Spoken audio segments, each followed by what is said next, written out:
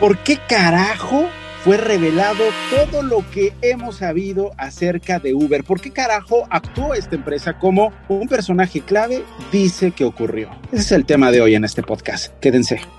Estas imágenes dieron la vuelta al mundo.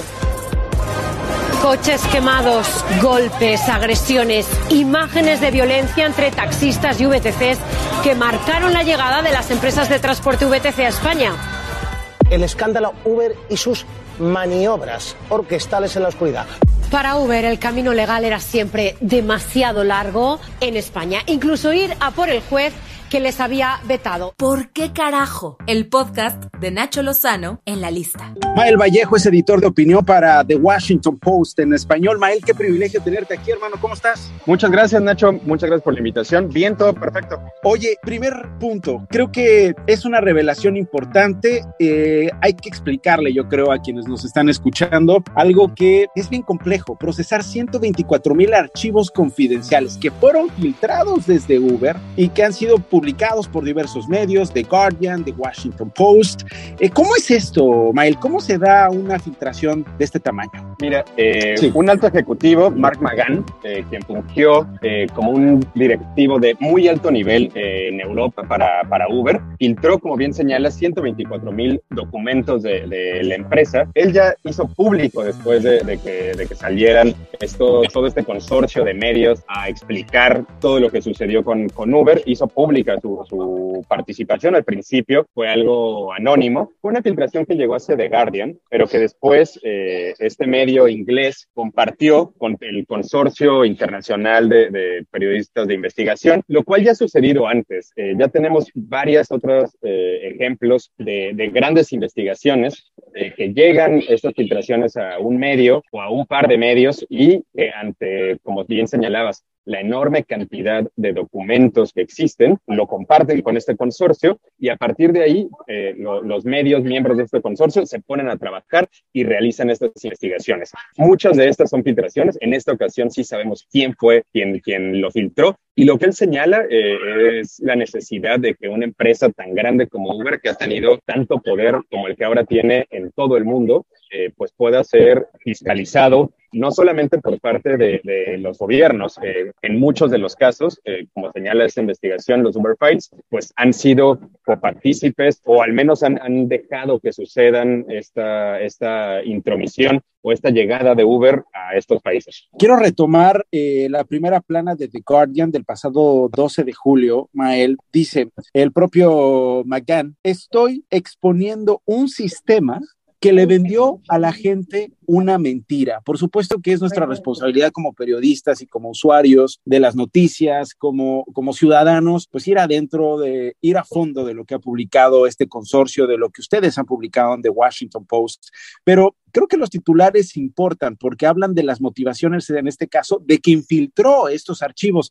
¿Qué significa esto? ¿Venderle a la gente una mentira? Creo que son palabras importantes, Mael. Creo que como ha sucedido con muchas de estas grandes empresas de Silicon Valley, ¿no? Que inicialmente parecen que son la panacea y que vienen solamente a ayudarnos, en este caso como Uber, a nuestra movilidad, ¿no? Y a generar empleo y a unirnos como comunidad, pues al final, por supuesto, hay una intención financiera, económica, y que a partir de esa se desarrolla una narrativa bastante increíble y un gran marketing, como sucedió con las redes sociales, por ejemplo, ¿no? Que de inicio parecía que solamente funcionaban para mejorar nuestra comunicación, para reencontrarnos con nuestros seres queridos, y que después llegaron al lugar en el que estamos ahora. Pues también con Uber sucedió lo mismo, ¿no? Es decir, pues Uber parecía esta plataforma en donde te conectaba una persona con un auto que quería trabajar y necesitaba ingresos, con alguien que necesitaba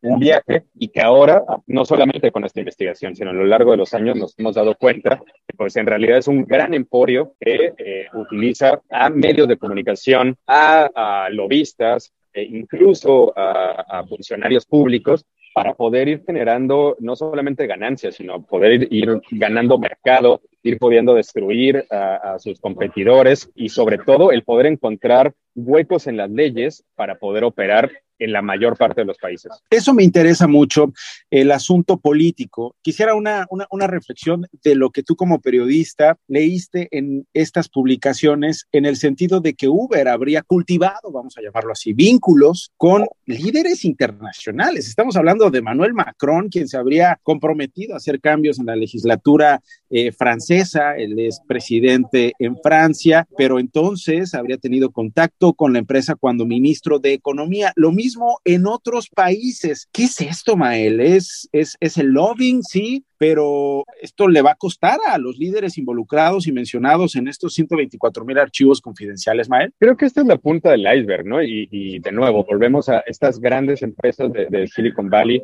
a estas empresas consolidadas en Internet y en redes sociales, que nos han vendido algo que después podemos ver que quizá no es así, ¿no? Señalabas por el caso de Francia, pero también ahí está Sudáfrica, está Rusia, también está incluso un medio como Bild en Alemania, este tabloide que a partir de Uber logró que se convirtieran en socios para poder tener un acercamiento con Angela Merkel. Es decir, hay muchas formas en las cuales esta empresa, y de nuevo, yo creo que esto lo sabemos de Uber, pero debe haber muchas más allá afuera que todavía no han llegado estas filtraciones, de cómo funcionan y cómo han ido acaparando estos espacios. Sería muy necesario, por supuesto, como bien señalas, que los funcionarios responsables, que los lobistas responsables fueran llamados a cuentas para entender no solamente su motivación, sino también qué es lo que han obtenido ellos para generar esta apertura para empresas como Uber o como Facebook o como Google. Es decir, estamos parados ante qué, ¿no? Y sobre todo, estos funcionarios, ¿qué es lo que están ganando de poder abrir estas puertas? Jorge Gutiérrez Chamorro tiene más acerca de estos 124,000 archivos filtrados. Más de 124,000 archivos confidenciales filtrados de Uber, obtenidos por The Guardian, muestran cómo durante su periodo más agresivo de crecimiento, la compañía de viajes compartidos supuestamente empleó tecnología secreta para frustrar las investigaciones policiales. Buscó favores de funcionarios gubernamentales de alto rango e incluso percibió una forma de aprovecharse de los posibles enfrentamientos violentos entre sus conductores y los operadores de taxis. Los documentos filtrados supuestamente muestran cómo Uber parecía capitalizar los ataques contra sus conductores de forma más general, citándolos para asegurar reuniones con políticos y presionar por cambios regulatorios. Uber también habría utilizado un interruptor de emergencia para evitar que los datos de la compañía cayeran en manos de las fuerzas del orden durante numerosas redadas policiales en varios países, entre ellos Francia, Holanda, Bélgica, India, Hungría y Rumania, cortando las conexiones entre las computadoras de Uber en sus oficinas locales y la red principal en la nube de la empresa. En un esfuerzo por expandirse en Rusia, Uber trató de acercarse a oligarcas y aliados del presidente de Rusia, Vladimir Putin. Travis Kalanick dimitió como CEO de Uber en 2017 tras meses de crisis de relaciones públicas, entre ellas por una herramienta que supuestamente creó para ayudar a los conductores a evadir a las fuerzas del orden en ciudades como Portland y Oregon en los Estados Unidos, donde no estaba autorizado a operar. Mael Vallejo, editor de opinión para The Washington Post en español. ¿Qué viene, Mael, para Uber? ¿Habrá repercusiones? Y sobre todo, ¿se está estudiando cada uno de estos archivos? ¿Se está procesando por parte de los colegas? ¿Habrá más filtraciones? ¿Qué viene, Mael? Creo que lo más importante es la respuesta de Uber ha sido no negar estas acusaciones, porque por supuesto son innegables, ¿no? Pero solo señalar que no se le juzga a partir de lo que ha hecho antes, sino de lo que viene ahora, ¿no? Eso es lo que su área de comunicación ha señalado a la mayor parte de los medios que los han consultado.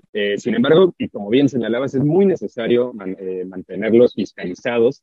No son estas pequeñas empresas que antes pensábamos que eran buena onda y que solamente estaban aquí para mejorar nuestra vida, sino son grandes emporios que creo que no se pueden salir con la suya. Por supuesto, la parte que toca el periodismo seguirá siendo investigarlo, darle seguimiento a este caso, como ha pasado en muchos otros casos, y creo que van a seguir saliendo estas historias, no solamente de Uber, que obviamente viene un seguimiento grande, sino también de estos otros grandes emporios internacionales que se han consolidado en todo el mundo y que lo han hecho a partir de prácticas que, como ya sabemos, no son las mejores. ¿En ti cambió tu manera de ver Uber? ¿Esto influye en si utilizas o no la plataforma, Mael? Claro, y de nuevo, como me ha sucedido también con el uso de redes sociales, con el uso de otras apps, es decir, creo que necesitamos entender de nuevo que estas aplicaciones, que estas grandes empresas, no, más allá del marketing y más allá de su narrativa, hay que ver qué hay detrás de ellas, y creo que todos como usuarios necesitamos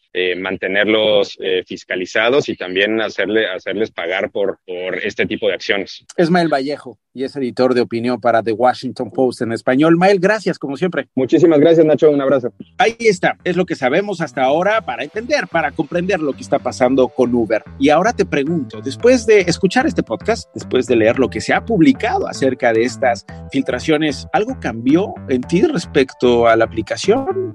¿Ves igual a Uber? ¿Qué ha cambiado? Dime lo que piensas. @NachoLozano es mi cuenta en Twitter, así me encuentras en Facebook, así me encuentras en Instagram. Quiero saber si cambió o no tu manera de ver a Uber hoy en día, o si de plano es una raya más al tigre en medio de los escándalos que, como decía Mael, el mundo ha visto en Silicon Valley. Comparte este podcast si te gustó, y si no, también compártelo con la gente que te cae gorda. Y si estás escuchando este podcast y eres usuario de Uber o chofer de Uber, pues dime qué dijo el pasaje, dime qué pensó el chofer. Nos escuchamos en el siguiente. Esto fue ¿Por qué carajo? El podcast de Nacho Lozano en La Lista. Escúchalo por Spotify y plataformas digitales.